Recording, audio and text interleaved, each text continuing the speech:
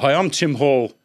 What an absolute privilege it is to share with you at this time, the Feast of Tabernacles, and to be talking about one of my favourite prophets, the prophet Elijah, and also Elisha. In fact, I want to talk about the anointing that was on Elijah and Elisha, and I want to look at two stories, compare them, and see where they relate to you and I today. But let's start here in 2 Kings chapter 13 and verse 14.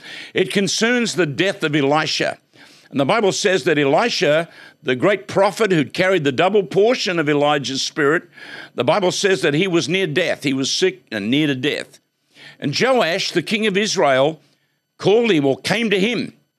And he knew that he was seriously ill, and he wept over the prophet, wept on his face, the Bible says, and he said, my father, the chariot of Israel and the horsemen thereof. And he quoted the very same words that had been spoken with Elisha and the anointing that would come from Elijah as he would go in that chariot.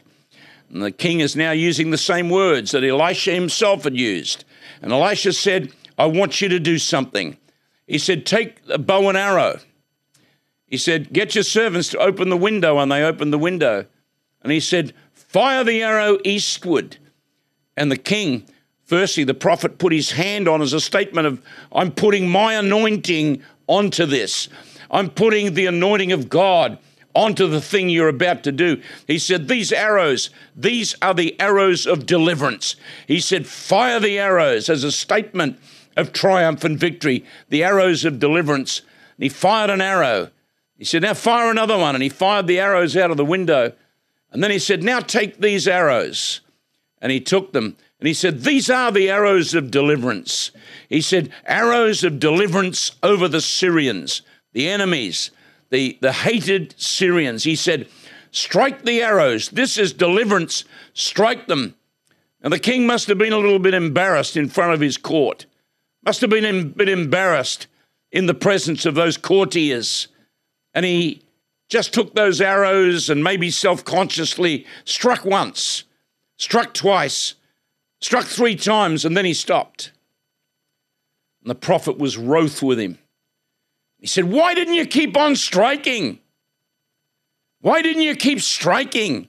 He said, these were arrows of deliverance. If you'd kept on striking, you'd have had the victory.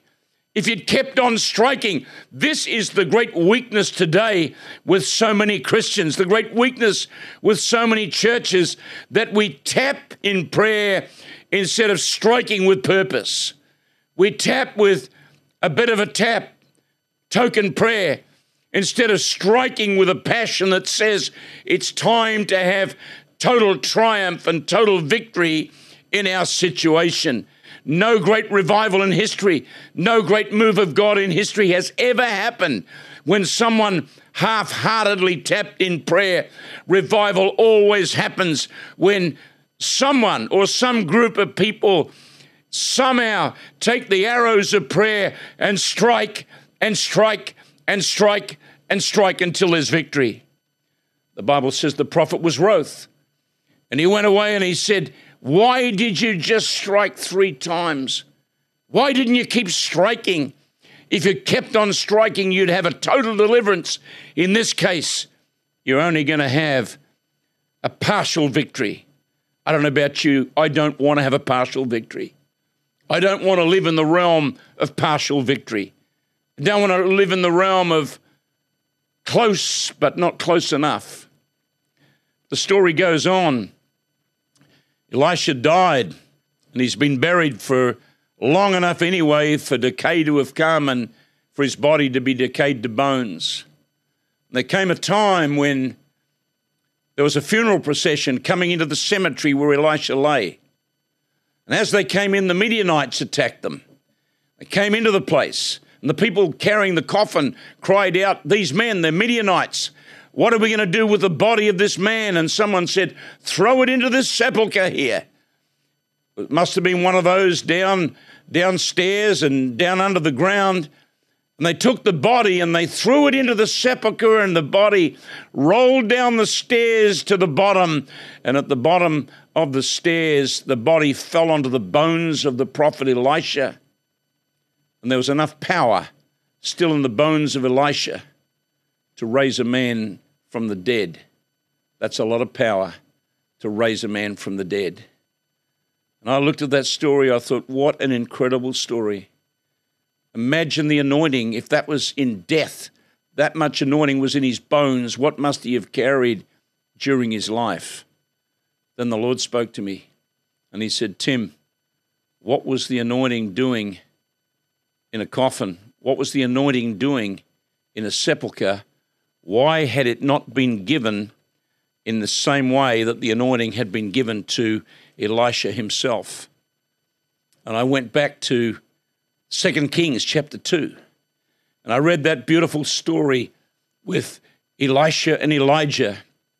Elisha, the one who'd come and washed the hands of the prophet, the one who came and was discipled by him and learnt under him and imbibed that mighty anointing that was upon him and stayed in his presence.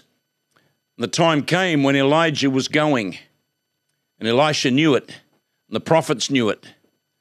And the prophet Elijah said to Elisha, stay here. He sent him to Bethel. He said, stay here, stay in Bethel, the place of Jacob's vision. Stay here. Stay here. Maybe in a place where you'll get your own vision. Stay in this place. And he said, well, as the Lord liveth, Elijah, and as your soul lives, I will not leave you. I won't leave you. I want something from you. I want what's on you. You see, if ever there was a time for us as Christians to say, I want to carry the greatest anointing of the Spirit that I've ever known, it's now. If ever there was a time for us to cry out and say, oh God, I have to have the anointing on me in measure if we're going to touch and break through in our community, if we're going to have revival, God, I want to carry an anointing. I want to carry an anointing of the miraculous like Elijah, where the dead are raised, where miracles take place, where things are multiplied, where the supernatural demonstration of God takes place. And Elisha said, I want something from you, Elijah, and I won't let you go. I will not let you go. How different to the king. He didn't want it enough. He struck the arrows 3 times, and that was all, causing the prophet to be wroth and say, why didn't you keep on striking? But not Elisha. Elisha said, I want something from you. And a few times he said, stay here and stay in Jericho. I'm going to Jericho. I want you to stay here. Why don't you stay here in this place? And Elisha said, as my soul lives and as your soul lives, as the Lord lives, and your soul lives, I'm not leaving you.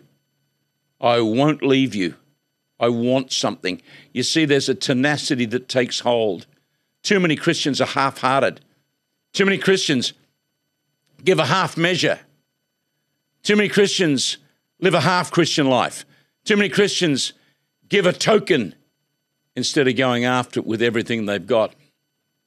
The Bible says, Elijah said to him, stay here. God sent me to the Jordan. And again he says, as your soul lives, I won't leave you. Finally, the prophet says, what do you want from me? What are you wanting? Chapter 2, verse 9. What do you want from me, Elisha? He said, I want a double portion of your anointing on me. I want to carry a double portion. I want that mantle in double measure. And Elijah said, well, you ask a hard thing. You ask a difficult thing. But he said, if you see me as I go, that double mantle will come upon you.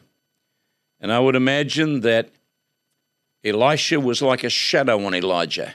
He would not let him go. He hung on to him. He was alongside him no matter where he went or what he did, watching. After they had the mantle had been struck, and he was on the other side there of the Jordan, waiting now. And Elisha was hanging on. He wanted something. He was hungry. What we need at the moment is a hunger for that anointing, a hunger to have an anointing on us like Elijah, a hunger to have an anointing like Elisha. But Elisha hung on, and finally the moment came when there was the cry from Elisha, and he cries out, my father, the chariot, I see it. I see the horsemen. And the Bible says, up went Elijah in the cloud, and he took hold of his own clothes and he ripped them. He rent his own clothes. He watched Elijah go, and he picked up the mantle. And when he picked it up, all of the prophets on the other side saw him, and they saw the anointing. They saw something happen. And he took that mantle and he walked down to the water. And as he walked down to the water, he took the mantle and he struck the water. He struck the river Jordan, and he said, where is the God of Elijah? And with that, the river parted in two places, and he crossed. And all of those prophets saw that his hunger and his passion was such that he was now vested with a double portion of the anointing. Two different men. King Joash, who knows what he could have had? Who knows if he'd been more passionate and struck those arrows and struck them and struck them and struck them? What might have come on his life? Perhaps he may have been a king carrying the mighty anointing of that prophet. Instead of that, the anointing of Elisha went into a tomb. But Elisha wanted something with everything that was within him. He was taking hold. He would not let go. Where are you and I today? How passionate are we? Are we desperate to take hold of something, or happy to give it half measure? Are we committed all the way down the line, or just halfway? Are we tapping the arrows? Tap, tap, tap. Or are we striking the arrows? Strike, strike, strike in prayer. Passionate, desperate, purposeful, full of determination that we will see something. Every great revival in history, be it the great men like Evan Roberts in the Welsh revival, or Billy Sunday in those great moves of God that took place across the United States of America, or Charles Grandison Finney and his prayers, his prayer warriors like Father Nash and others. Every revival I've read of, every great move of God features someone or a group of people who know what it is to strike with the arrows, and strike with the arrows in prayer, to strike with the spiritual arrows of deliverance until they see the total breakthrough. I want to carry something very significant from God. I'm hungry, passionate, desperate to move in the great dimensions of the anointing of God. But when my time comes, I don't want to take the anointing that God has trusted me with and take it to the grave. I want to distribute it to young men, young women, and people all over that are passionate to carry the anointing. These are the days of Elijah. There's an anointing and an Elijah anointing of miracle power coming on the earth unlike anything that has ever been seen. I want to ask you today, how hungry are you to carry that mantle? How hungry are you today to be used of God in signs, wonders, and miracles? How hungry am I? Let me pray for you right now. Heavenly Father, today, let us truly be a people striking the arrows, desperate for the mighty power of God, desperate to be carriers of the supernatural. Father, anoint us, empower us, fill us with your mighty Holy Spirit. Oh God, give us a tenacity in prayer like nothing we've ever known before. Take us into fasting and prayer. Let us, as it were, strike and strike and strike until we've taken hold of everything that God has put before us. This is our day. These are the days of Elijah. These are the most significant days in world history. What a joy to be part of what God is doing in this hour. God bless you today.